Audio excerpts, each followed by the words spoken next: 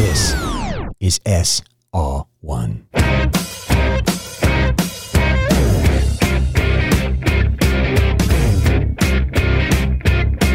All right, everybody, here we go. Today is Sunday, March 19th, 2023, and you are listening to SR1 on News Talk STL. My name is Rob Carter, and I have a fantastic show for you today. This might have been my favorite week of prep in the better part of 3 years. We are finally being vindicated. All of the topics, everything we've been trying to explain from the very beginning about COVID, about this corrupt government, about the way the media protects a certain group of people. All of these data points are converging at one time, and it's easier and easier to see reality. Remember what I always say. You have to get out of the gray skies of the corporate news bubble and into the bright, sunshiny skies of reality. Because once you see reality, we can band together. There is a world war going on right now. And the way we perceive world wars is among nations. And eventually, the people running the show will try to get the nations to fight. But the real war is free people against authoritarian rule globally, orchestrated by corporate interest at the World Economic Forum. They are putting policy into place through the United Nations and puppet governments all over the world. Authoritarian rule globally is the aim. We have to get in the middle of that, stop it, because America, we believe in freedom.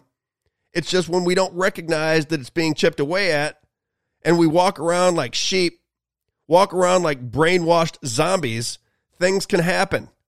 You have to fight for your freedom. Every generation has to fight for their freedom, and we are here. It's time. It's time to understand what is going on. Donald Trump, apparently, is going to be arrested, going to turn himself in on Tuesday. And say what you want about Donald Trump. You know my feelings. Anybody that advocates taking an unproven, untested medicine and have the FDA and the CDC and the military run an operation where we stick needles in our arm to get back to normal. Remember, 2 weeks to stop the spread. 2 weeks to stop the spread turned into a 3-year corporate consolidation of power, the biggest wealth transfer in American history, all under the watchful eye of our hero, Donald Trump. Now, you can say that he was tricked. You can say that he has some master plan. Doesn't matter to me. I'm out. Once you tell me to put medicines in my arm that you don't even understand yourself, couldn't possibly understand because you're not a doctor, he could have come out and said, listen, do your homework, make the best decision for you and your family. But that's not what he said. He said, I recommend them over and over again. Take the vaccines. I did it. They're good. That was Donald Trump. So for me, I'm done with him. But his presidency did shed a lot of light on what was going on. The fake news media, the corporate corruption, the governmental corruption, all of it came to light under Donald Trump. So if I'm going to give him any accolades, it's for showing the American people what was going on. So I give him credit for that. Whether he did it purposefully doesn't matter to me. The bottom line is people are now aware of how corrupt this entire system is. Later on in the show, and I'm going to get to Donald Trump, don't get me wrong, I'm going to get with it.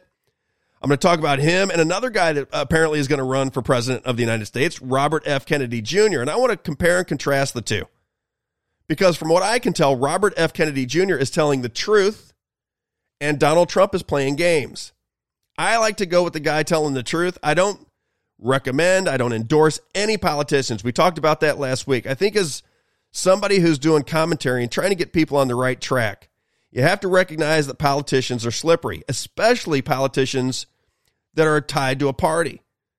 Robert F. Kennedy is very deeply tied to the Democrat Party. And as you know, Donald Trump is trying to reform the Republican Party. In my opinion, that would be like trying to reform the Nazi Party, because the Republican Party led us to war in Iraq, didn't they? On a lie. So you got to take all these things into consideration. Really think through where you're at. People with some common sense, people with discernment, this is your chance to really think through things, because now you know that the media isn't giving you the real information. I have a clip from Tucker Carlson that I absolutely love, and I have been very difficult, been very tough on Tucker Carlson, been very tough on Fox News. But Tucker Carlson's been going on some shows lately and really telling the truth. Now, I don't know what his motive is. You know, his dad was in the intel agency, so for him not to know that the media was corrupt is very hard for me to believe.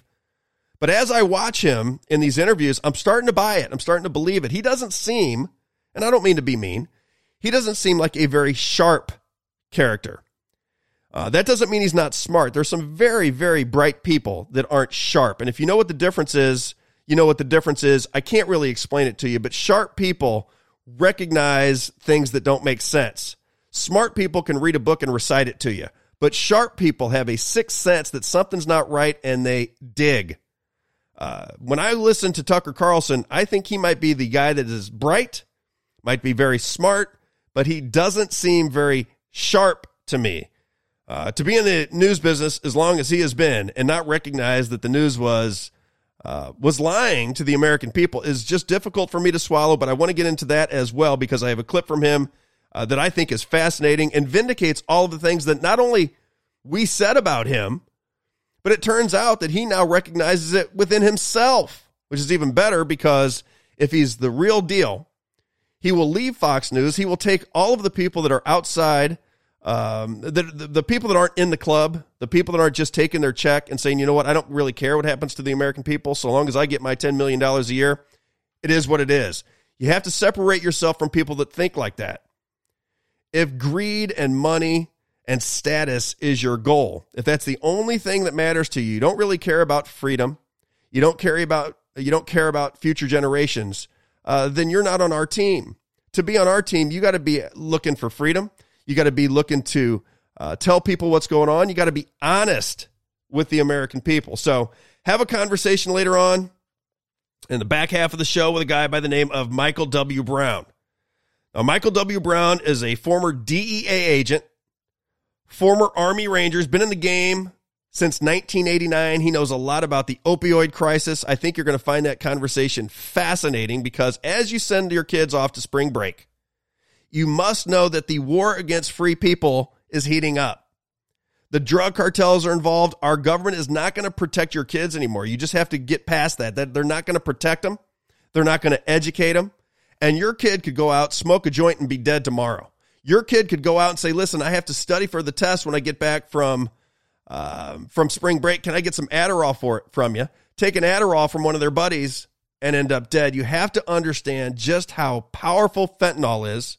You have to understand that it is being pushed into the American system and it's getting our kids addicted and it's killing our kids.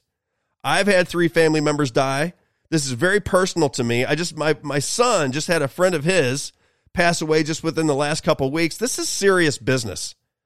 I don't know anybody personally in my life, in my circles, that died from COVID, which took up 3 years of our lives. But I know many, many, many people, many kids, many families that have been destroyed by heroin and opioid addiction. And here comes fentanyl. So we have to be aware of all of these different things. Let me get into the headlines. This is something that Donald Trump put out because I want to start with him and I want to just go through some headlines here. I want to talk about Donald Trump and Robert F. Kennedy Jr. We're going to have our conversation with Michael Brown, the DEA agent and Army Ranger. But I want to tie things together for you again because I try to make it simple and I try to make it easy to understand so that you can explain it to your friends. It's very important that you have a grasp of the information well enough to start telling your friends and family members what is going on in the world, what's really going on in the world, because you can no longer just say somebody else is going to fix it. This is from Donald Trump. I don't like reading scripts. I'm going to do the best I can here. It says, now, illegal leaks from a corrupt and highly political Manhattan District Attorney's Office, which has allowed new records to be set in violent crime and whose leader is funded by George Soros, indicate that with no crime being able to be proven and based on an old and fully debunked by numerous other prosecutors fairy tale, the far and away leading Republican candidate and former president of the United States of America will be arrested on Tuesday of next week. Protest, take our nation back. And I think when I hear that, I wish Donald Trump would have been protesting on behalf of the January 6th prisoners because Donald Trump works for us. We don't work for Donald Trump. And that, when I watch Donald Trump and I pay attention to him very closely, we are always defending him. He always says he's going to protect us, but he didn't protect you from COVID-19. He didn't protect you from the deadly mRNA vaccines / gene therapies, did he? He didn't protect you from mail-in balloting, which destroyed the 2020 election, and He didn't explain to you how the elections were going to be rigged, because it happened again in 2022. Think of these things. Chip Roy, who you would have thought would have been a big Donald Trump supporter, is now endorsing Ron DeSantis. Chip Roy endorses Ron DeSantis before official presidential bid. He is quoted as saying, "America needs a leader who will truly defend her and empower the people against the destructive force of unrestrained government and corporate access and woke cultural indoctrination." The corporate excess, I think he's pointing that at Donald Trump, because the biggest wealth transfer in American history happened around COVID, orchestrated through Donald Trump. Willingly or unwillingly, it doesn't matter to me. That's what happened. Here's Matt Taibbi. We talked about him last week. This is a famed reporter, progressive liberal. He had access because of Elon Musk into the Twitter files and testified before Congress that the FBI, among other government agencies, were censoring and spying and tracking on American citizens through Twitter. So if you had a narrative outside of the mainstream, which was all lies, those are the people that were lying. The people that were trying to tell you the truth were being censored. Doesn't that bother you at the very least? That you know your media and your government were lying to you, looked right in the cameras and lied to you day after day after day about COVID, about January 6th, about everything. Spy balloons, you name it. They're constantly lying. And the people that were trying to tell you the truth were censored. They couldn't get their information out there. It's incredible. It really is. Here is what Matt Taibbi put out on Twitter. It says, "I dutifully got the vaccine and all boosters. The Virality Project shows a clear desire to de-amplify or cover up true stories of side effects, and is the first thing I've read that's made me think twice about the shot. Trying to force trust, they had the opposite effect," talking about the government forcing trust down your throat. I talked about it on episode 30 of my podcast.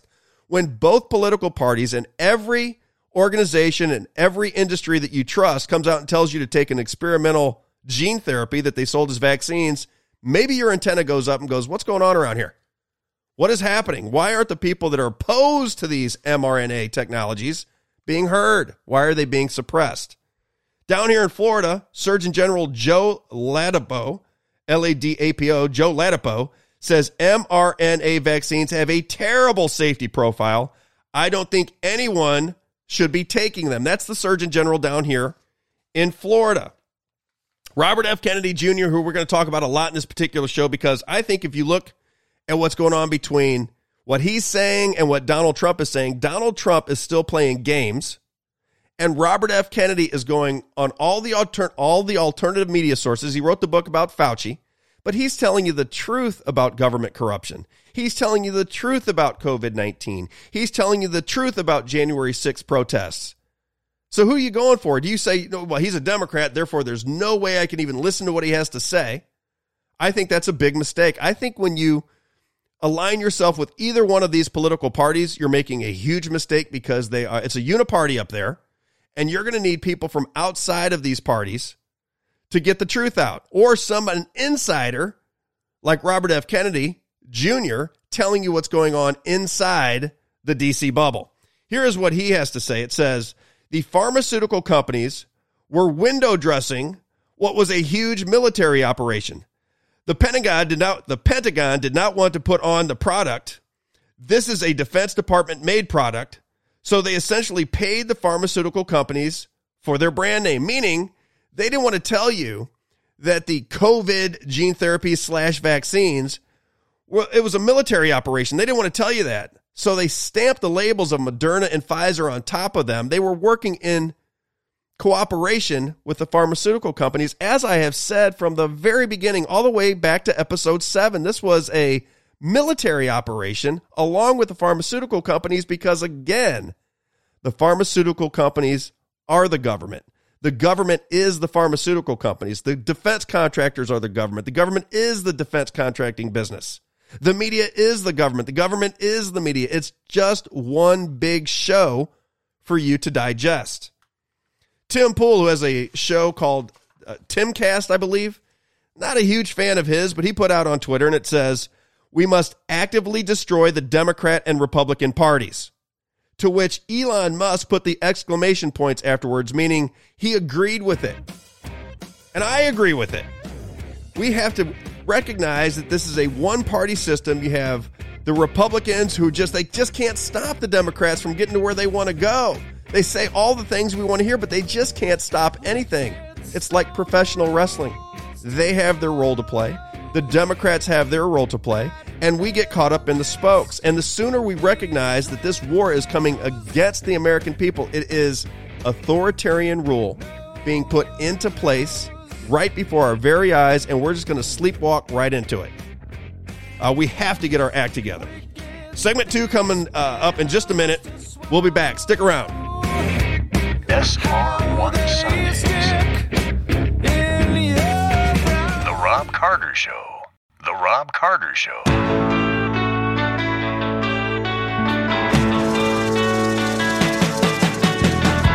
All right, everybody, welcome back. We are going to get into the Donald Trump story here in just a second, but I want to remind you that we have a conversation coming up that you need to listen to. Michael W. Brown, former DEA, former Army Ranger. He is the director of counter-narcotics technology, and he hosts the Opioid Matrix on Spotify, where he talks about the drug cartels and the dangers of fentanyl right here in the United States. And our government, I got to tell you, is not doing much to stop it. In fact, they are not doing anything that I can see to stop it. And thousands and thousands, hundreds of thousands of kids are going to die unless we are aware of it. Recreational drugs, whether it be Adderall, whether it be methamphetamine, cocaine, even marijuana, are all being laced with fentanyl. Very addictive, and it can kill you the first time you take it. So if you have kids that are in that party age, you might want to be aware of this conversation. Listen very closely to it because it may end up saving your child's life. Let me get back to Donald Trump because this makes me nervous the way this is going to play out because all of the media attention is going to go to Donald Trump this week. And you have to understand what the media is about. It is about distortion of information. It is a distraction from reality. It is to protect the corporate interests globally, and they want to consolidate power. Remember, again, the largest wealth transfer in American history took place around COVID. This is all being orchestrated. Everything, the banks, we're going to talk about that here in just a minute with SVB Bank, Silicon Valley Bank. All of these things are coordinated if you understand what's going on. If you don't, if this is too complicated for you, if you just don't care, if you think everything's going to be just fine, you are living in fantasy land. This is happening very quickly. They have an agenda. They are putting it in place. Everybody who's paying attention knows it, and we are screaming from the top of the mountains, pay attention. This is a war against free people. This is not a left-right issue. This is not a Democrat-Republican issue. This is a free people versus authoritarian globalist policies that will strip your freedoms away. That's what's happening. So let's just pay attention. Before we get into what's going on with Donald Trump, let's just do a recap of what has happened here in the last few weeks. We learned recently that the January 6th protest was orchestrated. We learned that the January 6th committee was a fraud from top to bottom. They withheld exculpatory information that put our fellow citizens in jail when they were invited in by the Capitol Police. What you saw on your television screens was a violent beating down of the doors, but you don't know who those people were. You don't know what that was all about. You don't understand that they can make events happen, sell them on the media, and sell you a fake narrative that makes you angry. I had one of my closest friends in the world call my office and call me a January 6th insurrectionist a-hole. This is somebody that I was very close with. And I'm thinking, what is he talking about? I went there to report on January 6th. I didn't go inside the Capitol building, but I recognized what was happening as it was going on. And certainly when I got done with it and really just rethought through the day what had happened, you recognize it was an event, an orchestrated event. Former CDC Director Robert Redfield, He testified to Congress that several government agencies, including the DOD and the State Department, funded gain-of-function research in China. So as Donald Trump calls it the China virus, what is as Americans, what is our role in what happened with COVID-19? If we were funding the research in China and supposedly China is our enemy, does that make any sense to you? Doesn't make any sense to me. But the director of the CDC testified that multiple agencies within the United States government were funding gain of research technology in China. Victoria Nuland testified that the United States has bio-research labs in Ukraine. So isn't it interesting that the Bidens have interest in China, where the China virus came from, and they have interest in Ukraine, where we are sending billions of dollars to fight the Russians, and the president of the United States and his son are involved in both places? Isn't that kind of bizarre to you? Doesn't that make you raise your eyebrows just a bit? How about Matt Taibbi? He's a famed journalist. He's a progressive. He's a Democrat. And he testified that the FBI and other U.S. agencies were censoring people on Twitter.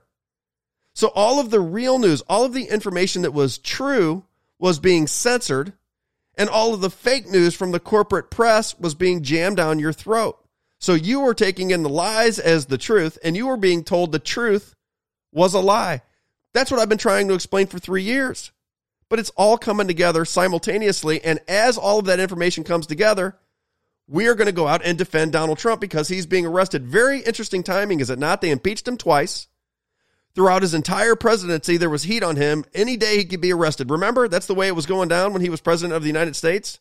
Russian collusion at the beginning. Then he had the quid pro quo with Ukraine. I can never say that easily. The quid pro quo with Ukraine. Then he had the January 6th grand insurrection led by a guy dressed as a Viking. Unarmed insurrection, mind you.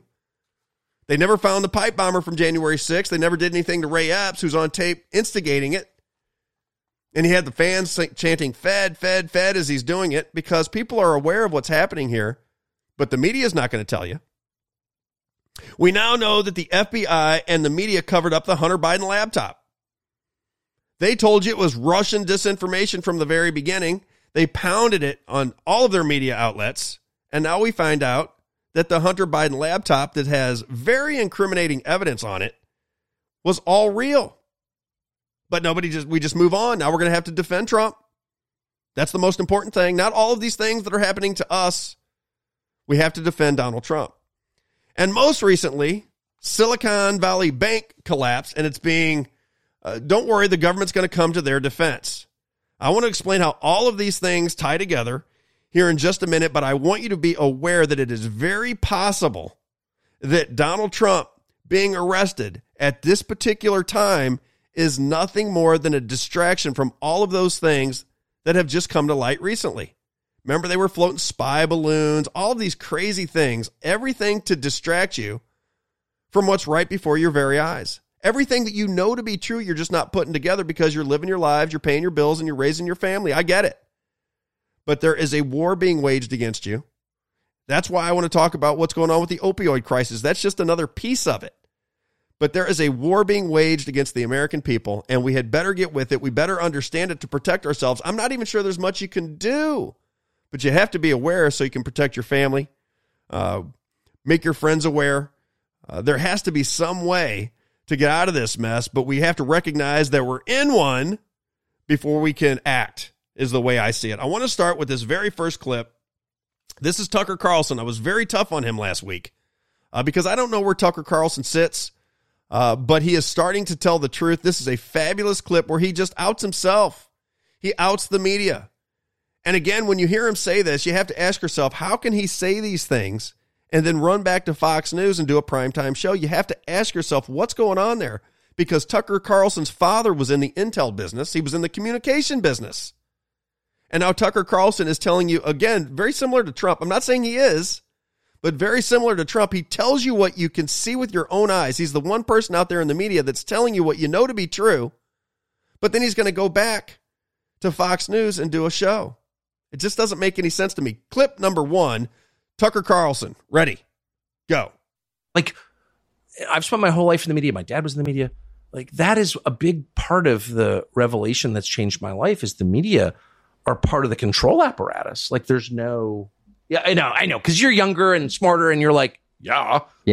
But what if you're me and you spent your whole life in that world and to look around and all of a sudden you're like, oh, wow.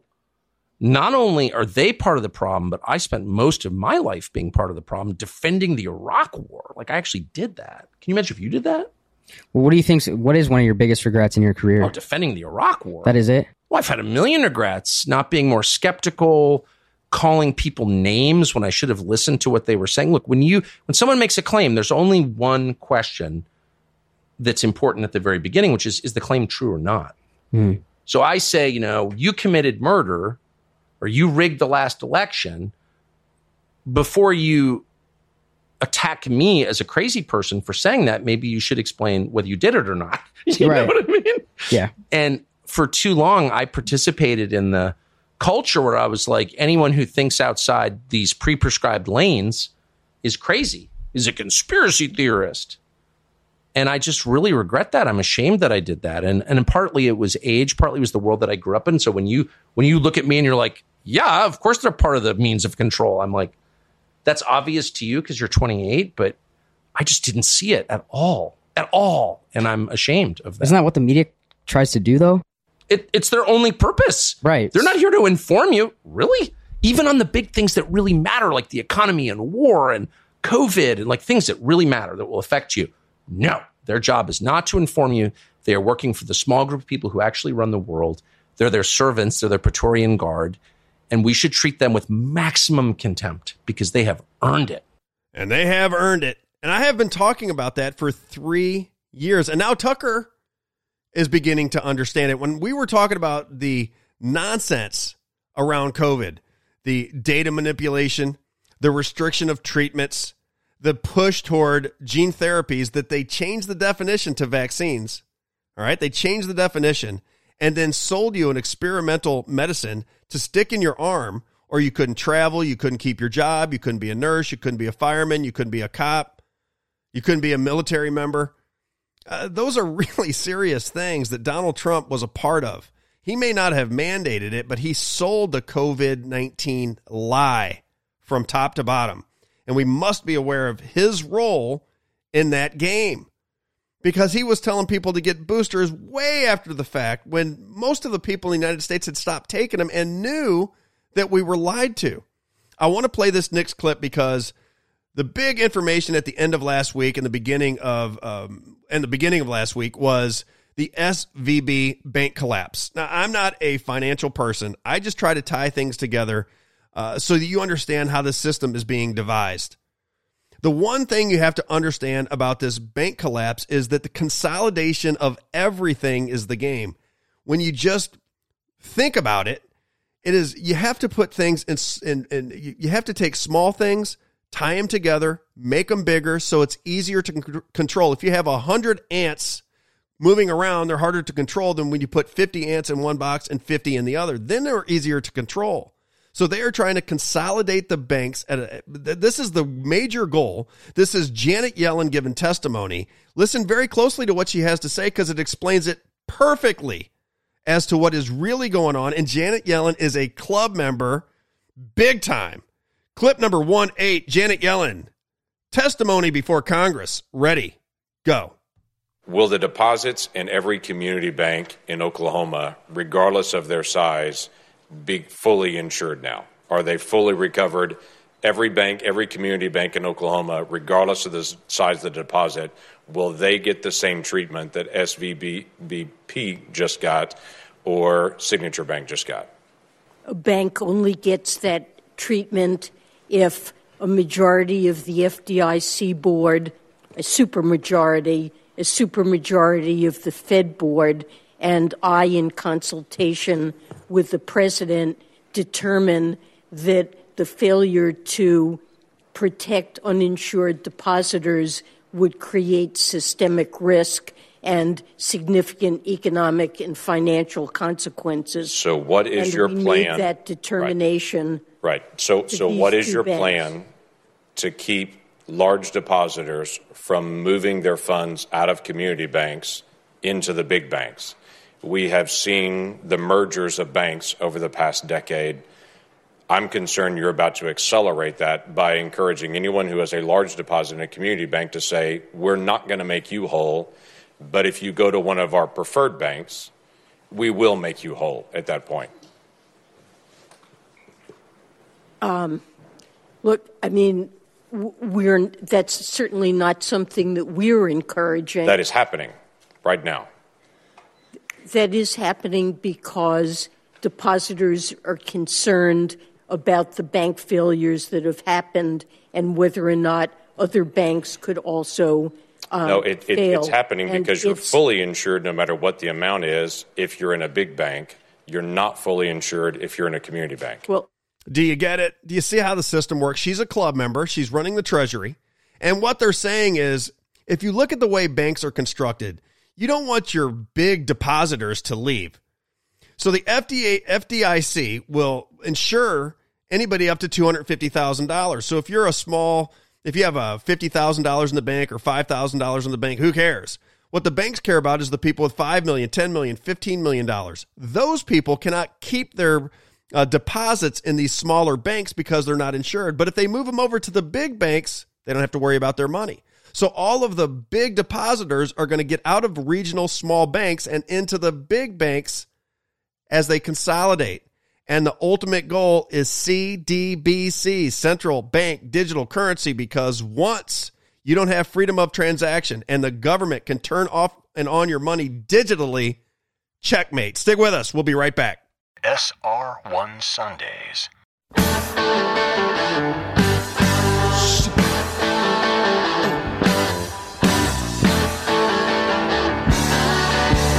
All right, everybody, welcome back to the Robb Carter Show. That is Billy Joel and the song Big Shot, which I think is going to lead us perfectly into this conversation that I want to have about Donald John Trump and Robert F. Kennedy Jr. Before I get into that conversation, I want to remind you to stick around for the second hour. We have Michael W. Brown, former DEA, former Army Ranger, and we are going to get deep into the conversation about opioids and fentanyl. He's been around the game since 1989. He understands the danger of fentanyl. He understands how the drug cartels work. It is a very enlightening conversation. I beg of you, if you have kids that are of high school age, college age, you need to pay attention to this conversation because one mistake can cost you your life. This fentanyl is no game. This is very serious. It's an extension of the war against free people. Because if we had a government protecting us, they would put an end to it, but they don't care. They've got other interests bigger and stronger than the fentanyl crisis, which has killed over 170,000 young people in recent history. Right? If 170,000 people were being mowed down by guns, the world would be going crazy. But if it's, hey, I'm going to take an Adderall because I want to study for a test and I'm dead the next day, nobody seems to care about that. It's just our kids. Our government certainly doesn't care because they're doing nothing to stop it. So I want to get into that conversation in the second hour. Get your kids, pay attention to it, understand what is happening. Second hour, Michael W. Brown. Now, let me get back to Donald John Trump and Robert F. Kennedy Jr. because I believe with all of my heart that next week is going to be nothing more than a distraction from the news that was all coming to the surface. The news about COVID-19, the lie. The news about the January 6th grand insurrection led by a guy dressed as a Viking, that lie. And the lie about our elections being on the up and up. All of that information was coming to the top. And now, mysteriously, after all these years, 6 years of chasing Donald Trump around, as that information comes to the surface, now we have to defend Donald Trump because he's being arrested. And everybody will. All of the Donald Trump supporters will come to his rescue. I highly doubt that you're going to be seeing Donald Trump giving interviews behind bars with gangbangers on each arm. I don't think that's going to happen. He has the Secret Service. Nothing's going to go down. He's going to use it for all of the political capital that he will get from it because he's going to be the martyr again. But we should be paying attention to the information that came out over the last month. And we won't.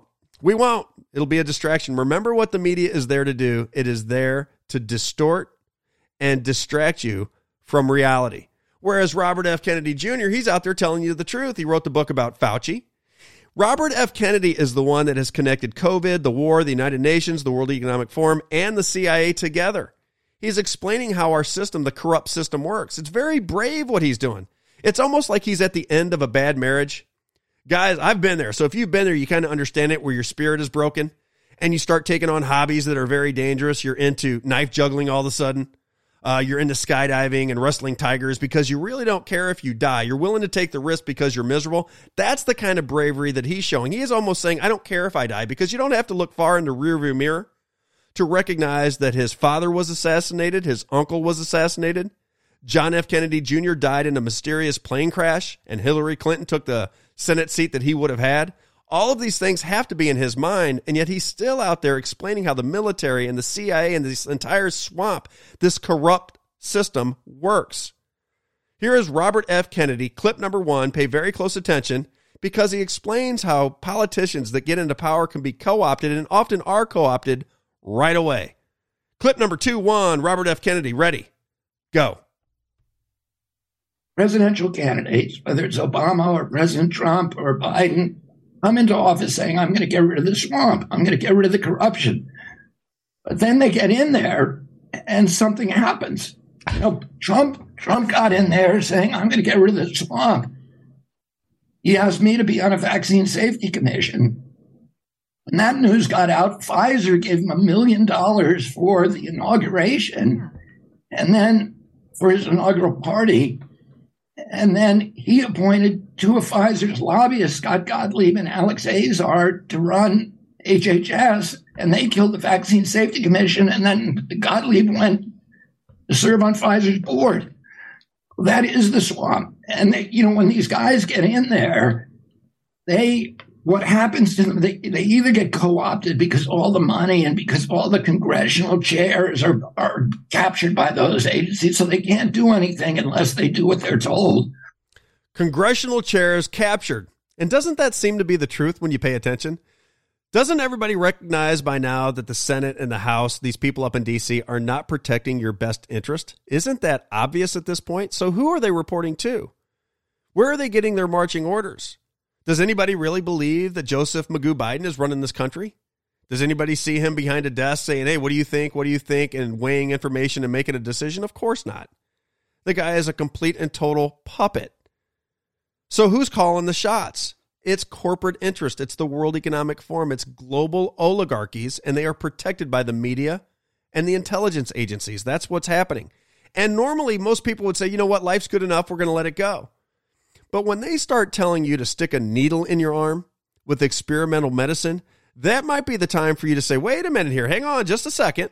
And now they're leading us into apparently a war with Russia, a nuclear power that could end the planet with the press of a button. And everybody just goes on about their day like nothing's happening. It's really strange to watch, but people must be interested in it before we can stop it. They must be awake to reality before we can do anything about it. So you must recognize it. You must tell your friends. You must tell your family. You must get them involved in their country, or we are going to sleepwalk right off the cliff. You can see it happening. Janet Yellen in the last segment, where she talked about the big banks being protected by the government and the smaller regional banks would not be protected. What do you think is going to happen? We've been talking about central bank digital currencies for a long time. Well, that's what's going to happen. The small banks, if you have under $250,000, you are protected by the FDIC. So if you have under $250,000 in an account, you are protected. But that's not what keeps the banks alive. What keeps the banks alive are big depositors. So if you have $5 million, $6 million, $10 million, $20 million in a bank, you can't keep it in a small bank because it's not insured. What is insured are these big banks, and they are going to move all of their capital into the big banks, which is going to collapse the small banks, consolidate the big banks, and then it's ripe for central bank digital currency. Because right now you have the freedom of transaction. What if they take that freedom away? And every transaction you make is monitored by the federal government. And what if you are deemed a terrorist for supporting Donald Trump, and they say, you know what, we're looking for you, so you can no longer use money. You can't have physical cash anymore. I was just at the hockey game in Vegas, and that is that's a venue where you can't use cash. They float it, and then it ends up everywhere, and people are just going to sleepwalk right into this trap unless you know what's going on. Now, here is Donald John Trump. Again, it's the same old song and dance. I want you to pay attention to what he has to say, and then I'm going to recap it for you. This is Donald John Trump, clip number 28. Ready, go. These 4 horrible, radical left Democrat investigations of your all-time favorite president, me, is just a continuation of the most disgusting witch hunt in the history of our country. It's gone on forever with Russia, and Ukraine, and the Mueller hoax. It's an absolute disgrace what's going on. They even spied on my campaign. And remember this, with all of the work that they did on Mueller, no collusion. That's what the answer was all no collusion. Whether it's the Mar-a-Lago raid or the Unselect Committee hoax, the perfect Georgia phone call, it was absolutely perfect, or the Stormy Horseface Daniels extortion plot, they're all sick, and it's fake news. Our enemies are desperate to stop us because they know that we are the only ones who can stop them, and they know it very strongly. And they're looking at the polls where, not me, but we are up by so much. They can't even believe it. We won twice, and now we've got to win a third time. They know that we can defeat them. They know that we will defeat them. But they're not coming after me. They're coming after you. I'm just standing in their way. We are going to defeat them. And I wonder how we're going to defeat them when the election system has not been changed.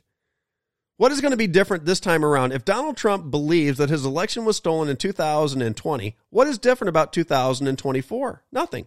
You saw the election get stolen in 2022, the midterms with Kari Lake and Katie Hobbs. You got to watch it again.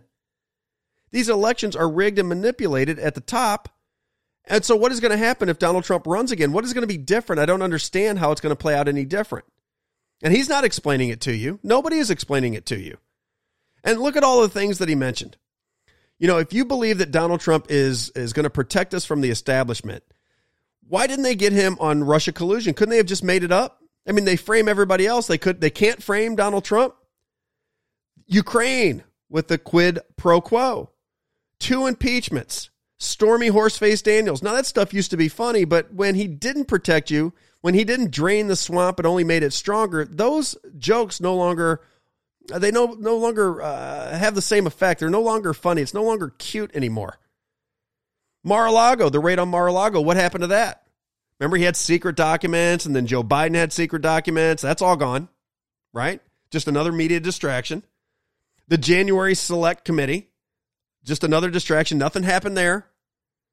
Georgia, that phone call, I listened to that phone call. And what I recognized in that phone call, which he says was perfect, was that he didn't give them all of the information that they could use. If he knew that that phone call was going to be released to the public, why didn't he say, hey, did you pay attention to what happened with all of the testimony before the state senates? Did you see what went down in your state? Because the information of fraud was overwhelming, and he didn't really push it. He kind of tiptoed around the corner like he didn't want to get himself in trouble. The phone call was not perfect. It was docile and ridiculous. And I listened to it. I played it on my show.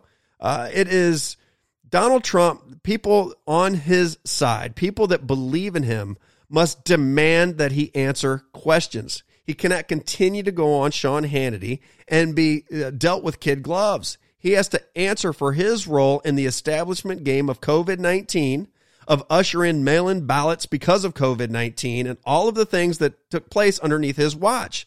Because again, remember, the biggest wealth transfer in American history happened. It all took place around COVID. That's very important to remember because they are consolidating power as we're defending Donald Trump.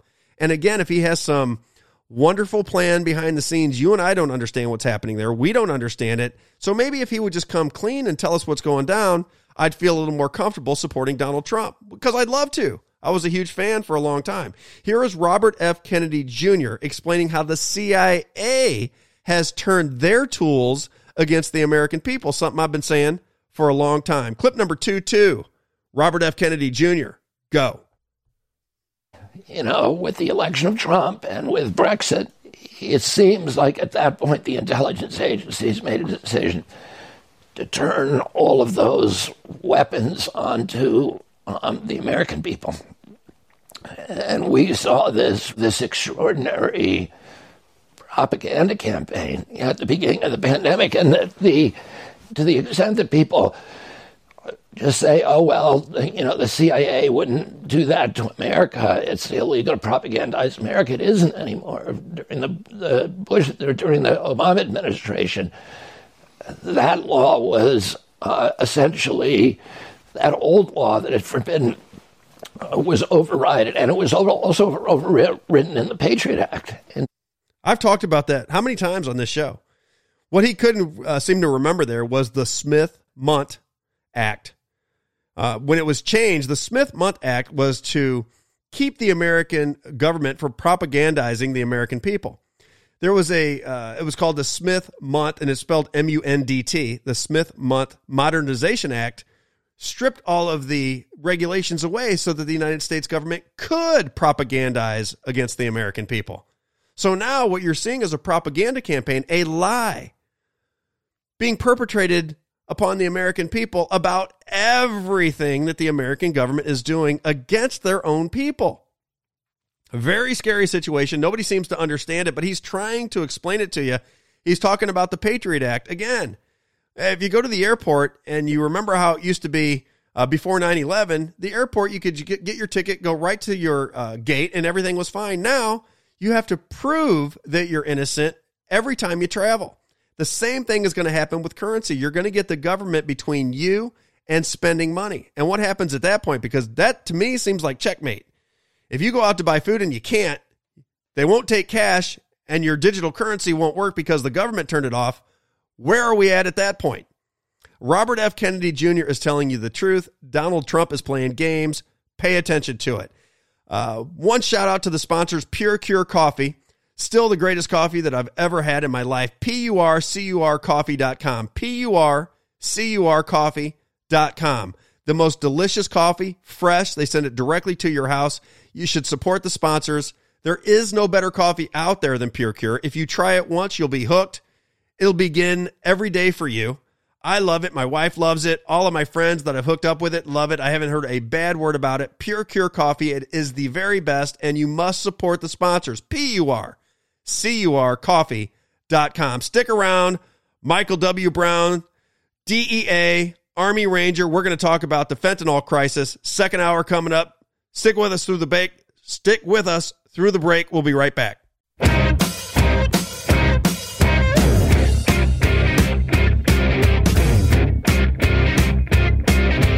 All right, everybody. Welcome back to the Robb Carter Show, hour number 2. And as promised, we are going to play the conversation Frankie and I had yesterday with Michael W. Brown. Let me read to you his resume very quickly. Rigaku, it's spelled R-I-G-A-K-U, Rigaku Analytical Devices, Director of Counter Narcotics Technology, host of the Rigaku Opioid Matrix, former DEA, former Army Ranger. This guy knows everything about the drug cartels, about the drugs that are being shipped into the United States, and how dangerous it is that we are turning a blind eye to what is going on with these opioids and fentanyl especially, because the information that he's about to give to us is very concerning, and I think it is something that all parents should be aware of. We have to have these conversations with our kids, especially if you have somebody in the high school or college age range. You can try something one time and be dead, not things that we had to worry about back in our day. The first question I asked him was about the supply chain. How does it all work? Where do the drugs come from? Do they go through China, through Mexico? He explains the entire process, the supply chain and the distribution process of fentanyl and opioids into the United States system. Clip number 6-3. Ready? Go. I call it the fentanyl precursor supply chain, right? Precursors required to make fentanyl are then shipped from China to the cartels in Mexico.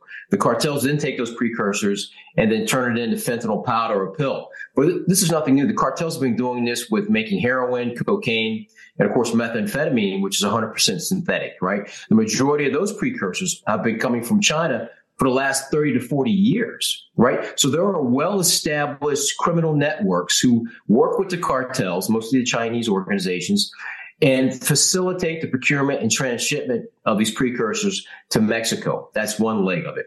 Once they get to Mexico, say, for example, the Sinaloa cartel or the Jalisco cartel takes those precursors to laboratories spread out all over their territory, produce fentanyl. They're putting out 1 million pills a day in some of these laboratories. Wow. Right?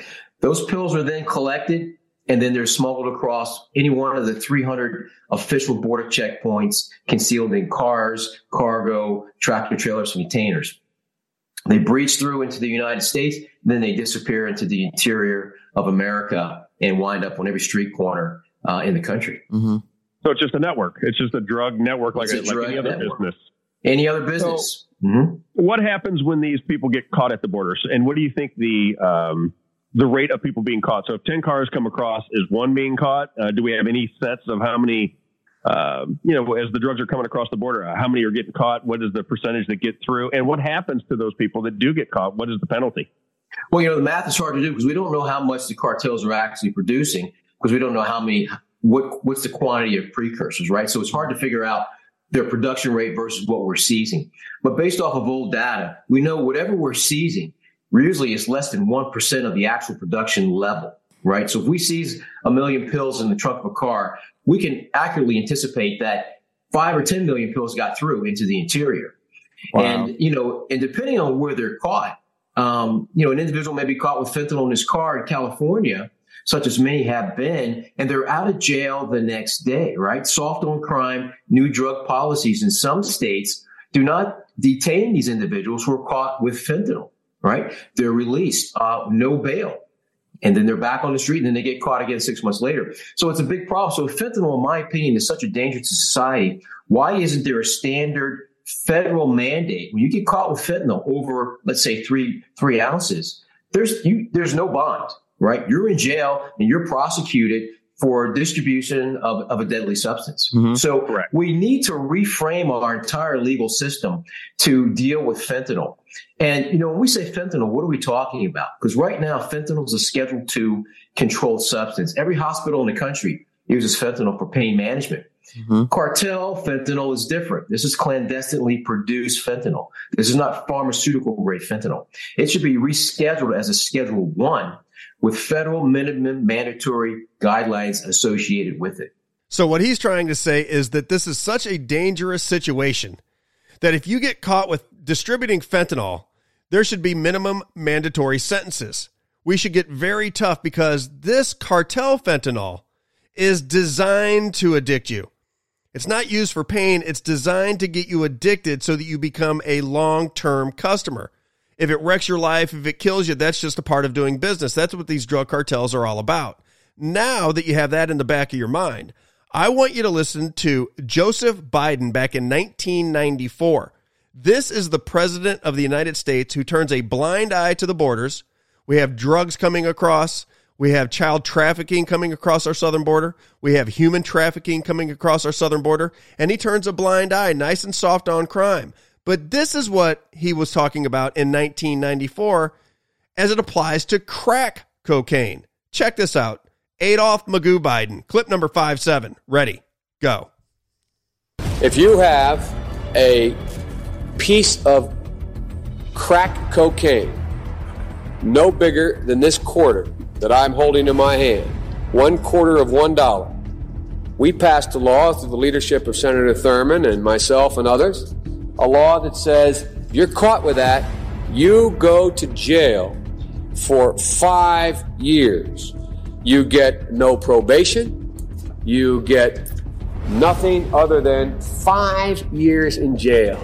Judge doesn't have a choice. Under our forfeiture statutes, the government can take everything you own. Everything from your car to your house, your bank account, not merely what they confiscate in terms of the dollars from the transaction. Unbelievable the difference in the way Adolph Magoo Biden is going about drugs now, right? In 1994, he was the conservative Democrat tough guy. Now that he's a puppet president and has many corporate interests that aren't yours, now it's just let him bring in synthetic drugs, fentanyl. If our kids die from it, it is what it is. doesn't seem to care, doesn't talk about it. He wants to talk about making sure you get your boosters, anything but the drug crisis, the elections. It's a complete disaster what's going on in this country. And remember, as I keep trying to remind people, there is a war being waged against the American people. Here is what Michael Brown had to say about the drug cartels and the attack that we are all facing. Check this out. Clip number 6-2. Ready? Go. You don't get the whole picture when you listen to the 5 minutes, the 5-minute expert on Fox or CNN. You get a blip, right? And they're only talking about what makes the headlines. They're not really getting into the meat of it. So people understand that really we are under attack, psych warfare, if you want to call it that, by the cartels. Yeah. And of course, supported by the Chinese, who are making billions of dollars in precursor chemicals, supported by the Mexican government, who've all been compromised up to the president all the way down. President compromised, everybody all the way down the line being compromised is the way he describes it. Again, I think this is what's going on in America, and we talk about that a little bit later on in the conversation. But the Mexican drug cartel and the United States government seem to be one and the same, especially when you talk about the conversation in Arizona that we had 2 weeks ago, where that woman, Jacqueline Brager, said that the Sinaloa drug cartel had bought out the entire Arizona government, the media, the police force, pieces of the police force, the politicians, judges, everything through phony mortgage deeds. Now, that's almost escaped the news. Nobody's really even talking about that anymore. But when you listen to Michael Brown talk about how this system works, it becomes very evident that it's possible. And I ask him about that later on. So we'll play a clip of his answer to that very question a little bit later on in the conversation. But it is, put it this way, it is very possible that not only is the Mexican government swallowed up by these cartels, but the American government could be swallowed up by our drug cartels, which are Pfizer, Moderna, and even the illegal drug trade right here in America. It is very possible when we watch how the entire system works. This is a conversation we had about drug users, because there are two specific people they're going after, really three, but two in particular. Drug users who they want to get addicted, but they also want to attack non-drug users who might try something one time and all of a sudden they're addicted. Clip number 6-1. Ready? Go. Yeah. People don't realize that the cartels are actually targeting these individuals who are not drug users, right? This is really a manslaughter situation where the traffickers know a large percentage of these individuals will die, but they're just collateral damage to build a larger addiction population, right? This is what we call a second paradigm. This is the paradigm of individuals who take that occasional Adderall or Xanax, or a muscle relaxer because you had a tough day at the gym. And the cartels see that that's a huge population of pill users that they can draw into addiction, right? So now they're targeting these individuals with pills because they know they're not traditional drug users. But once you take a couple of fentanyl pills, you get hooked. And now you're going to the dealer saying, hey, I need some more of those pills, and I'm going to take that risk. And that risk is killing our kids, So people don't understand that this is a much more sinister situation than just drugs on the street, right? Yeah. There's that other paradigm of traditional drug users, which, they're using heroin. They've been on drugs for 5 or 6 years, and they understand the risk. And they like the fentanyl because it's a better high. They're actually seeking out fentanyl now, right? Wow. So the traffickers are selling to them. And now they're selling to the kids, and then you have the Mexican market with legitimate pharmacies selling, blood thinners, HIV medications, cancer medications that are now fentanyl and methamphetamine. So now they're targeting specific demographics of Americans who suffer from chronic illness. Want to draw them in. Wow. Absolutely. Wow. So they're going to draw them in and make them addicted, right? So now you have those three paradigms of drug users who have no idea they're being sucked in to long-term drug addiction or death. So it's really, traffickers have always been bad, right? Bad guys, right? Yeah. But it's a different type of bad guy from when I started the job in 1989. You had guys selling drugs on the corner that anybody would buy, right? Now it's like the marketing strategy is, hey, we're going to seek out the most vulnerable in our society because we know America's hooked on prescription drugs. So who's most vulnerable? Kids, teenagers, people on cancer drugs who want something cheaper come to Mexico and buy what looks to be legitimate. go back and they die, or they take a placebo and then they die from their cancer because it doesn't do anything. Think of the evil. Think of the evil when you're targeting your business to get citizens addicted when they are looking for cancer medications or some kind of pharmaceutical medication that has nothing to do with drugs or drug addiction in the person's mind. They're taking something for cancer, and all of a sudden they're addicted to fentanyl. That's what these drug cartels are up to. So they're not just going after your kids, they're going after specific people within the population who are looking for relief from cancer or whatever it might be. It's really when he used the word sinister, boy, it is a very sinister situation. Now he talks about the key paradigms, the two paradigms of the drug addiction. He talks about the two key paradigms in this particular clip. Number 7-5, ready, go. But as I said earlier, we have to understand that there are two paradigms of drug addiction, right? The first paradigm is your traditional drug user. That individual has been on heroin or methamphetamine for years, right? Then they transition into fentanyl. And then you have that new paradigm. That's that 17-year-old high school star who took a Xanax or an Adderall from a friend and has no history of drug use, but now he's dead. He or she is dead. That new paradigm is being specifically targeted by the cartels because they know there are roughly 25 million Americans on prescription drugs right now for a host of reasons: depression, anxiety, medical reasons. And that represents a huge demographic of potentially new drug users that they can pull into long-term addiction. So they started targeting these non-drug users because they know they're going to take the pills, right? But you can't always get the pills you need because your pharmacist, your doctor's only going to give you a small amount because of the OxyContin situation. Nobody wants to go to jail for overprescribing. Mm-hmm. So what are you going to do? You're going to turn to the street and you're going to buy that Adderall from your friend. You're going to take it. You're going to either die or you're going to get addicted. And now your friend's like, yeah, I got some more of that good stuff. Hey, give me 6 pills. Give me 7 pills. All right. So now you're addicted. Now you've transitioned from the first paradigm to the second paradigm. Now you're a customer. Now you're a customer, right? Forget about Adderall. What was in that? A fentanyl? I don't care. It was good. It helped me zone out. I want some more. Mm-hmm. And I'll take that 6 out of 1 chance that one of those pills has 2 milligrams of fentanyl and it's going to kill me. Think of what he said there, because if you remember the Purdue pharma scandal, this is where they got OxyContin through the FDA and turned a blind eye to just synthetic heroin, basically. And people that were, I've said it before, young kids that got a knee injury playing soccer in high school are now on OxyContin, and they're completely addicted to it. And when the drugs go away, they turn to the streets because they are physically and mentally addicted to this drug. They turn to the streets and end up on heroin. And that's a slow road to hell. You're either going to jail or you're going to die if you get addicted to heroin.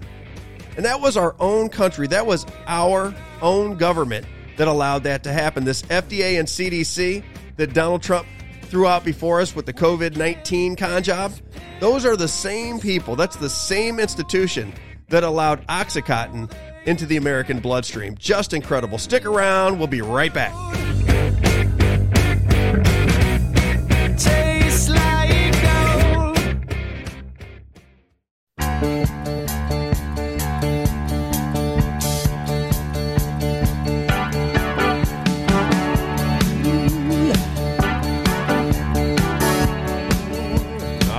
Everybody, welcome back. I just enjoyed a half a cup of Pure Cure coffee. I don't want to keep reminding you, but you got to try out Pure Cure coffee. It is the best coffee. If you are a coffee drinker, if you're a snob like me, and you got to have the best coffee, you got to give Pure Cure an opportunity. PURCUR coffee.com. PURCUR coffee.com. I love this coffee. Cannot get enough. Let me jump back into my conversation with Michael W. Brown, because I asked him right away. I said, what is the difference? What are these highs all about? There are people, my dad was a drug and alcohol counselor. My father got sober January 14th, 1987. As he went through recovery, he ran halfway houses. I got very educated on drugs and addiction and everything else. And he told me that heroin, these kids that got addicted to heroin, They said it was the greatest high, and once they got it, they got addicted to it. It was just a nightmare to get these kids off of heroin. Apparently, fentanyl is much more powerful than heroin, so you can only imagine the danger of young people getting addicted to this stuff. There has to be an end to it. We must, as a society, figure this thing out. But here is what he had to say about the fentanyl high. Clip number 6-4. Ready, go. Well, fentanyl is about 50 times more powerful than heroin. It's a very strong sedative. It brings on a feeling of euphoria. You relax, and then you basically pass out, right? So, if the high from heroin is described as a really good high, then the high from fentanyl is like the best high there is. And you will see fentanyl or heroin users talking about, man, these guys got this new stuff on the corner. It's fentanyl. Let's give it a try. They go try it, and even though the risk of death is high, that means it must be really good, right? We saw this with crack cocaine in the mid-'90s. People transitioned from powder cocaine to crack cocaine because it hit you in seconds. You smoked it, you inhaled it, and man, it hit you like a brick. And that high was incredible. But that hook, once it was in, it never came out. I saw mothers selling their young daughters into prostitution, selling their babies, starving their kids to get money to make that next high. And it completely devastated the inner city communities in Detroit. Communities of color suffered more because of the overarching economic issues that those communities face. Then you throw on top of that a very addictive drug, and you see cities completely begin to disappear. Drugs of this nature steal your soul. And you parents that have had to go through it with your kids, if you're a parent that had a child who got addicted to opioids or heroin, you know what I'm talking about. If you understand addiction, if you're not an addictive person, if you've never been addicted to anything that's powerful like this, it's very difficult to explain to people that it's not willpower. It's not something you just turn off. Addiction is a powerful disease. The best way it was described to me was it becomes your universe. It's more important than anything in your world. You will do anything you have to do to get it. It's more important than your family. It's more important than your job. It's more important than your health. It's more important than money. Addiction, when you are truly addicted to something powerful like fentanyl, it becomes your whole world. Your entire day is it's orchestrated to get the drug. That's the most important thing in your life, and everything else be damned. And that's how you get into the homeless situation, because I ask them about this as well. I go out to California all the time, and the homeless situation out there it seems to be a drug addiction problem. And I ask them, what do you see with the homeless crisis and the fentanyl crisis? Are they one and the same? And here's how we answered the question. Clip number 6-5. Ready, go. If you go back to the 30s and 40s, when there was a lot of homeless individuals, their perception was that they were bums, right? That they dropped out of society and they hit the bottom ladder. And then they turned to alcohol, because alcohol was a way to escape the misery of everyday life. So when you look at today's new homeless, right, they're not necessarily deadbeats and bums. They're people who couldn't afford their mortgage. They lost their house. They got a divorce. Some traumatic situation happened, and they wound up on the street. But then you're like, how do I deal with that reality? You and I, we have jobs, we go home. We may have stress, but life is pretty good. I mean, just imagine you lost everything today, and now you're living under a bridge, right, with a tent, and you're begging for food. That's bottom. That's as low as it gets. So how do you deal with that depression, right? You don't. You go get some methamphetamine, you get some fentanyl, and you just zone out. You just disappear. You forget about it. But then that hook is in you. Now, every day you have to get your medicine. You have to get your meth. You have to get your fentanyl. And then that makes it very difficult to bring that person out of that homeless mindset, because all they're concerned about is getting that next high and getting away from that reality. Which is interesting, because I'd asked him earlier, is the drug addiction what's causing the homelessness? And he said there's two sides of that coin. If you're somebody who just falls on bad times, maybe you get sick, there's something going on, you can't, you don't have family, and there's no way to support yourself. There's just nothing you could do, and you end up on the street. Once you get on the street, you get so depressed, you start looking for escape, and drugs are all over the place, and you get hooked on drugs. And then the other person is the one who just tries out drugs for the first time, gets addicted, and then loses everything because of the addiction and end up on the street. But it is something that society is going to have to address. We have to get to the bottom of it, and we have to fix it. Here is what he had to say about spring break. Because I'm down here in Florida, just came back from Vegas, and spring break it's big business.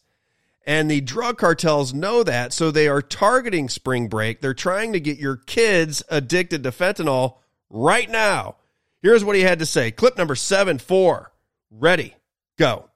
I'll start with that first question and we'll work back. I was just on Fox News last night talking to Lawrence Jones about spring break in Miami. And before I went on, he was interviewing college students. And he says, what are you guys here to do? We're here to get high.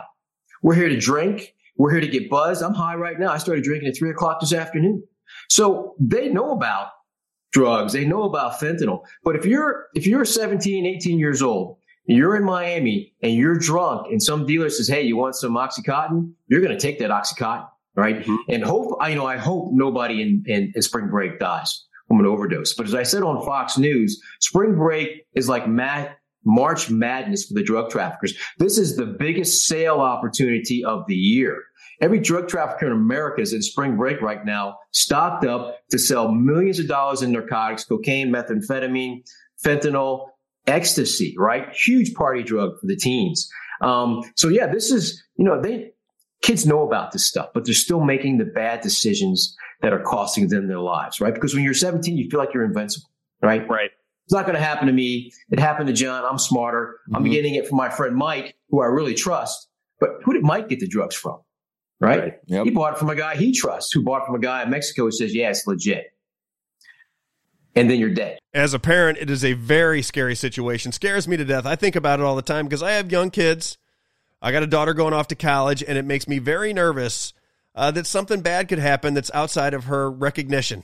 So as a parent, and I know there's many of you out there that are concerned about it, must be aware of how this is all working and how dangerous the situation is, and have these conversations with your kid. Make them aware of what they're doing, because young kids do stupid things. They get out, they get drinking, they're free for the first time, and they make these mistakes, especially around spring break or going off to college for the first year. You have to be aware of how dangerous fentanyl is. It can end your life just like that. I went on to ask him about the drug cartels, because I think the legal drug cartels, like the American pharmaceutical industry, is very similar and set up very similar to the illegal drug cartels. Here is the way he described it. Clip number 7-6. Ready, go. Well, they know people are going to die, right? It's an acceptable margin of error, because if 10 people die, I'm going to make 20 new customers. Right? If 100,000 people die, like roughly, I think 2020, 170,000 people died of drug-related overdoses, whether it was heroin or fentanyl. The traffickers are like, that's very small compared to the hundreds of thousands of customers. And if you think about some of the last seizures of fentanyl, right? I mean, like 2 million tablets were seized. That means 4 million tablets got through, but you don't see 4 million overdose deaths. Right? You see 5 or 10 overdose deaths, which means that 4 million tablets got distributed and ingested and nothing happened. So how many customers does that 4 million tablets actually represent? 400,000 customers, 500,000 customers, 1 million customers? The majority of people who are taking fentanyl are not dying, but becoming long-term fentanyl addicts, and they're developing a tolerance, right? The more you take, the higher your tolerance. Mm-hmm. So that 2 milligrams, it gets you close to an overdose fatality, but if you've been using it for several months, you can probably manage that 2 milligrams. But now what do? You're going to start edging it up. You're going to take a pill and a half, because now you're not even getting high from the 2 milligrams. Mm-hmm. So as you edge it up to 2.5, maybe you get that hot pill and now you're dead. The more addicted you get, the more you need, and the more you take, the more danger you are in. It's the business of addiction. Now we want to talk about the chemistry of it all, because what he described to me in our pre-interview was that these drug cartels they have chemists on duty, and they are working hard to make more and more addictive drugs. The more addictive, the better, because that is the business model. They get drug users addicted, they get non-users addicted, and all of a sudden the business grows and grows and grows. Here's the way he described it. Clip number 7-2. Ready, go. The cartels, they're very smart. I mean, they have PhD chemists working for them. They understand toxicology. They understand formulations. When we talk about fentanyl, I say fentanyl was the drug of yesterday. The drug of today are natazines, right? These are synthetic sedatives such as photonatazine, which is 3 times more powerful than fentanyl, right? This can kill you. If fentanyl kills you in 30 seconds, this kills you in 15 seconds. Wow. So we're already seeing the evolution of what I call narcochemistry into more potent synthetic opioids that can addict you faster, if that's even possible, and definitely kill you faster. And the cartels also see this. So this is the next evolution in narcochemistry. And most of the people who are taking fentanyl or heroin are now seeking out fentanyl, right? They've transitioned successfully. And the cartels are selling less heroin because they want you to buy fentanyl. And if you're addicted, you're not going to say, well, I'm not going to buy any fentanyl. I'm going to wait for the heroin guy to come. No, there is no more heroin guy. They control the market 100%. So if I'm selling fentanyl, you're going to buy fentanyl and you're going to take that chance. Didn't you tell me there were some cities that heroin's basically gone and now it's fentanyl? You can't get heroin. It's fentanyl. Didn't you say Boston, Philly, of these places? Boston, Philadelphia, New York, some of the bigger cities are starting to, think about it. They're phasing out a product to bring in a new product. Again, where they're following market strategies like Nike or Coca-Cola or anyone else who's bringing in a new product to replace an old product because distribution is better. And that's one thing I don't think many people understand is how this is a business just like your legal businesses. They have branches, they have arms, they have layers, and they infiltrate. They use their money, their power, their drug money to infiltrate governments. So it becomes a very difficult operation to stop because once the money starts piling in and you've got politicians, judges, perhaps media personalities, when you start getting your fingers into everything, including the police force, because we talk about that here in just a minute too. But once they get their fingers in all these different arenas, people get compromised. They start making money off the drug cartels themselves. Remember, the reason corruption works is because a lot of people live off of that corruption. And at some point, it becomes just a part of the way they do business. These drugs that are coming into the United States right now are so addictive. And you can only imagine what the next generation is going to be like. So these businesses know how to get you addicted. They know how to get it into your system, right? He said they targeted cancer patients because they're looking for relief. They take this fentanyl drug, immediately they're addicted to it, and here we go. These people had no idea that they were even taking a risk at all, and the next thing you know, they're dead. And if they didn't get the fentanyl and the drug doesn't work, they die because it was a placebo that they took. That's the way he described it. So you're damned if you do, damned if you don't. Very stressful, if you ask me. If you want to get involved with the show, I say it all the time, the podcast, it's longer. There's no breaks. It's a little bit more aggressive.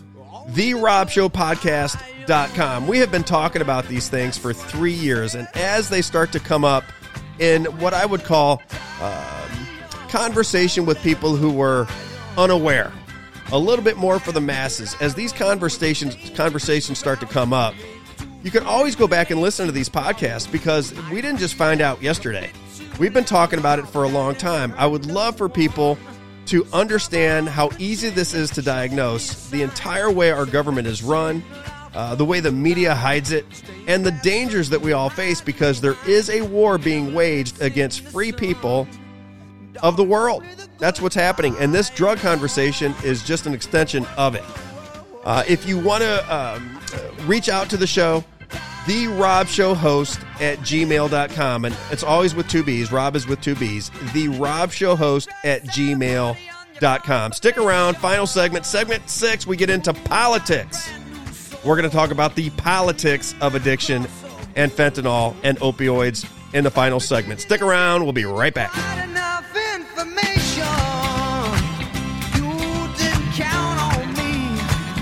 The Robb Carter Show.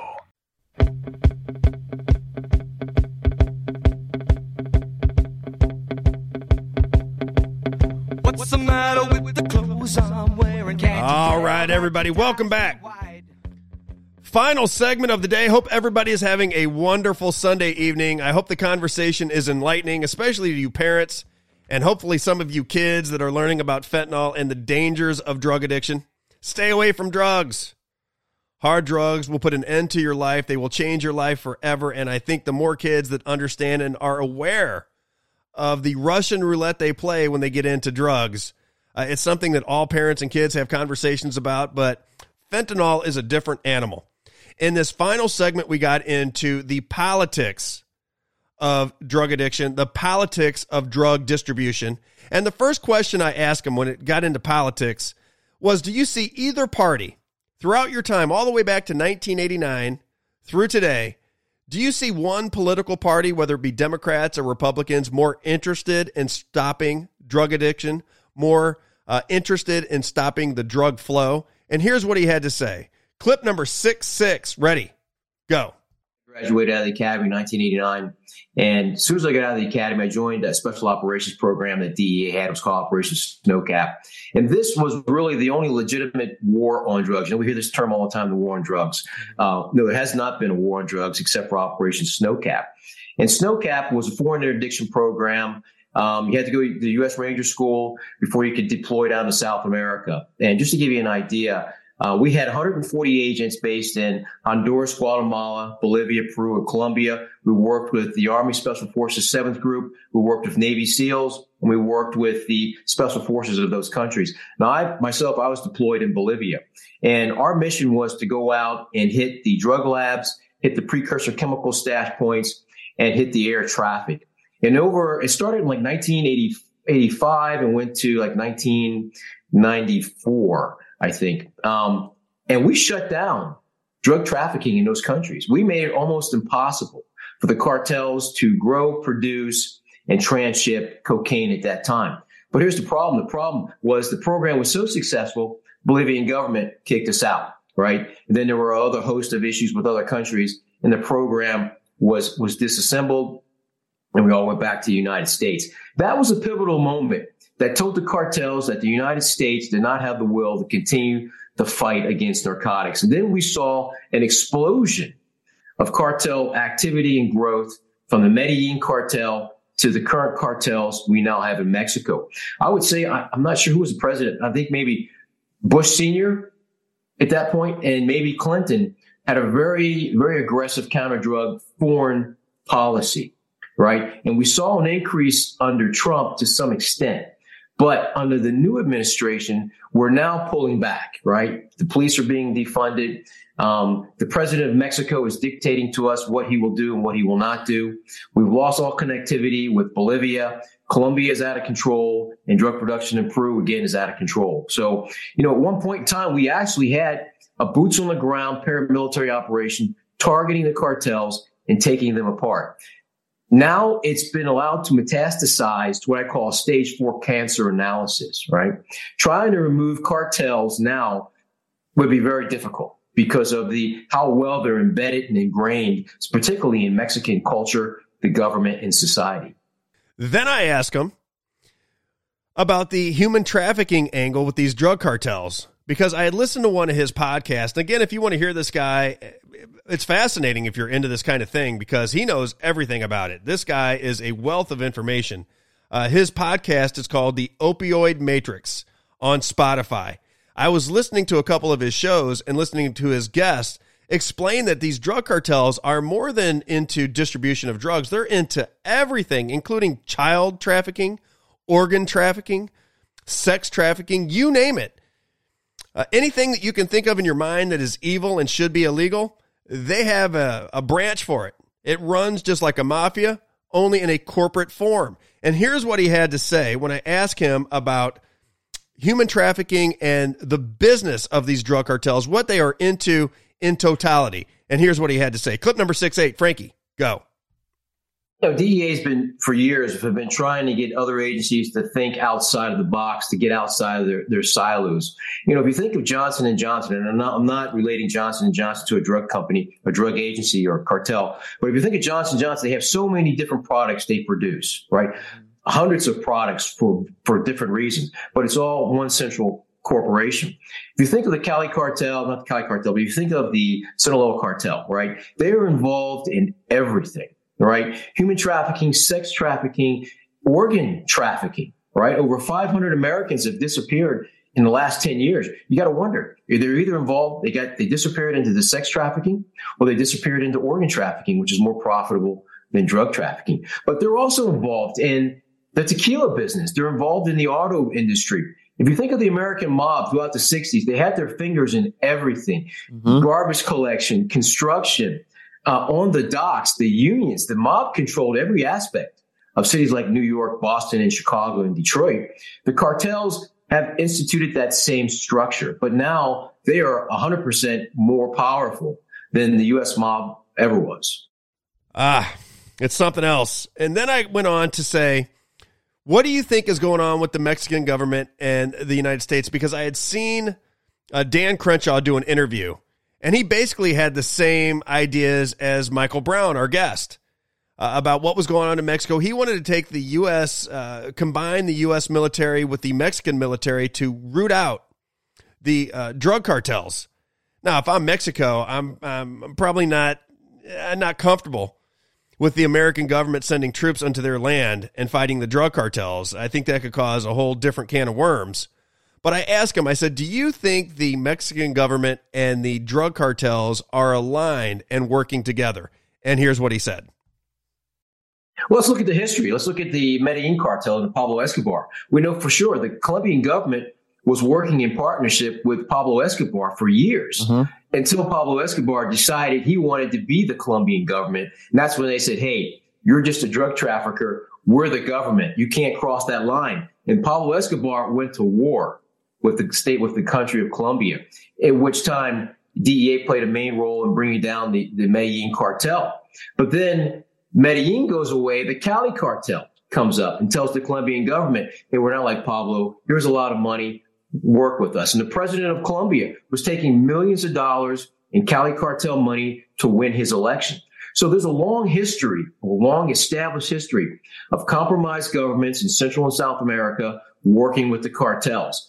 And when you look at the growth of the cartels in Mexico, how is it possible that all of these cartels have so much power in a country that has a well-established military, has well-established economy, and a well-established infrastructure? And when I saw President Obrador on TV last week basically say there's no fentanyl production in Mexico, there's no cartel problem, and then he blamed parents of dead kids in America, said it was their fault because they didn't raise their kids right. That showed me, number one, that the president is scared that America will come across that border and deal with this problem directly. And two, that he has been completely compromised by the cartels. He's in a position where he either supports the cartels or maybe he catches a bullet.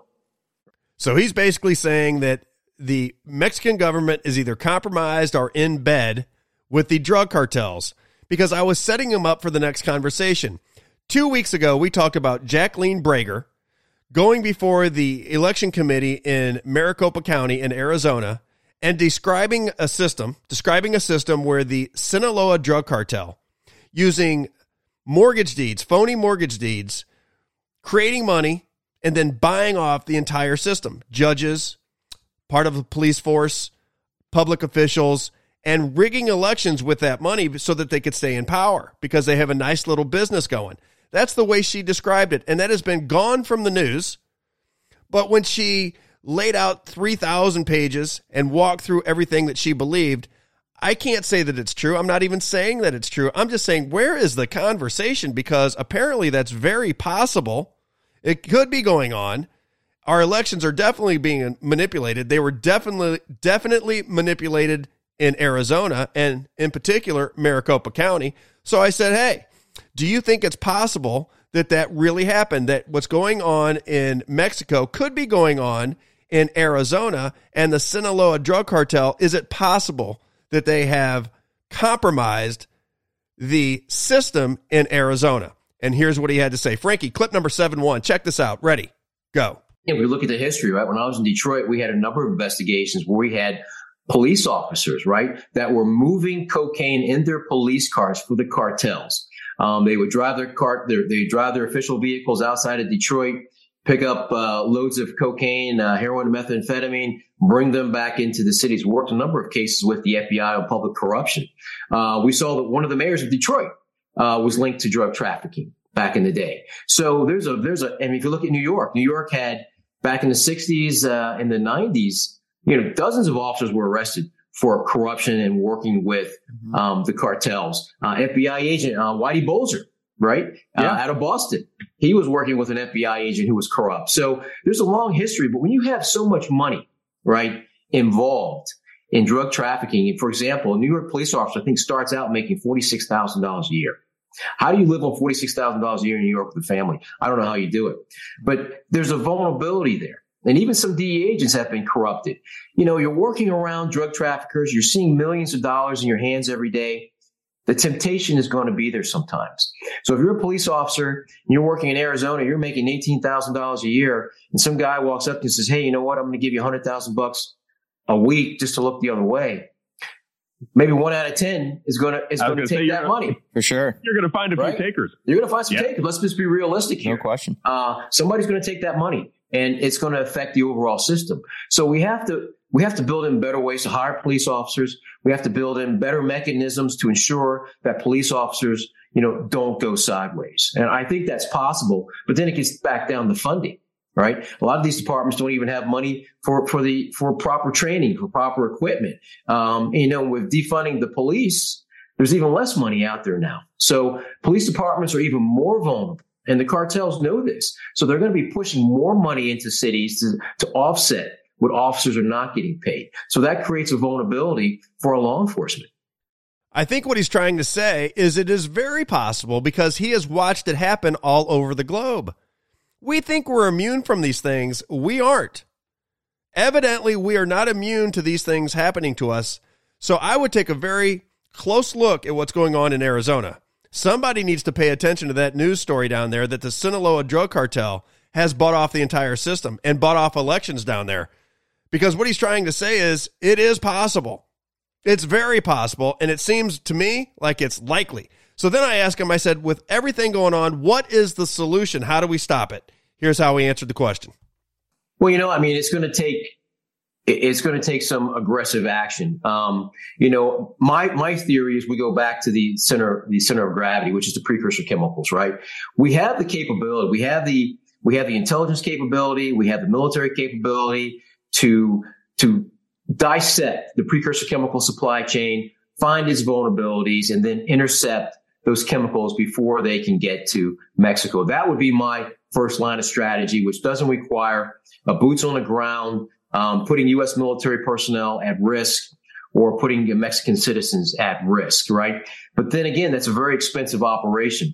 And then we have to figure out a way to bring in the military and bring in the intelligence community so they see this as a priority. So right now, drug trafficking is not a priority for the U.S. military. It is not a priority for the intelligence community. It's not part of what we call the 2+3 category of strategic threats. Iran, and terrorism such as Al-Qaeda, ISIS, China, Russia, North Korea, right? Until we add the cartels, the top 5 cartels to that list, they're not a priority, right? They're way, way down on the list. No matter what the State Department tells you, nobody's really thinking about an aggressive strategy to take on the trafficking, the narcotic traffickers. So we have to redefine what a threat is to the United States. We have to up that threat level to include those cartels and then bring in those necessary assets to degrade that precursor chemical supply chain.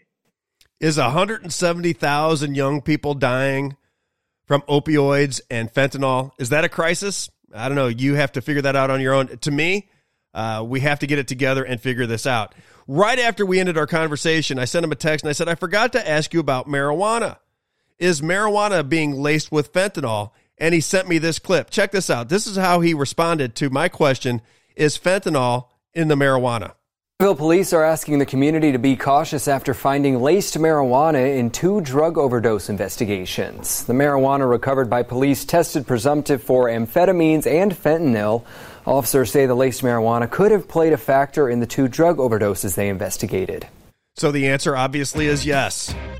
That's just about all the time we have today. If you want to get a replay of the show, if you want to get your kids around and listen to this conversation that we had with Michael Brown, You have to get the app on Rumble, go to SR1, and download the Robb Carter Show. Very simple to do. You can get a replay of the show because your kids need to know just how dangerous fentanyl is. Again, if you want the podcast, TheRobbShowPodcast.com. Go into your search engine. There we are. Hope everybody has a wonderful rest of their weekend. Join us next weekend from 6 to 8 o'clock on the Robb Carter Show. Good night, everybody.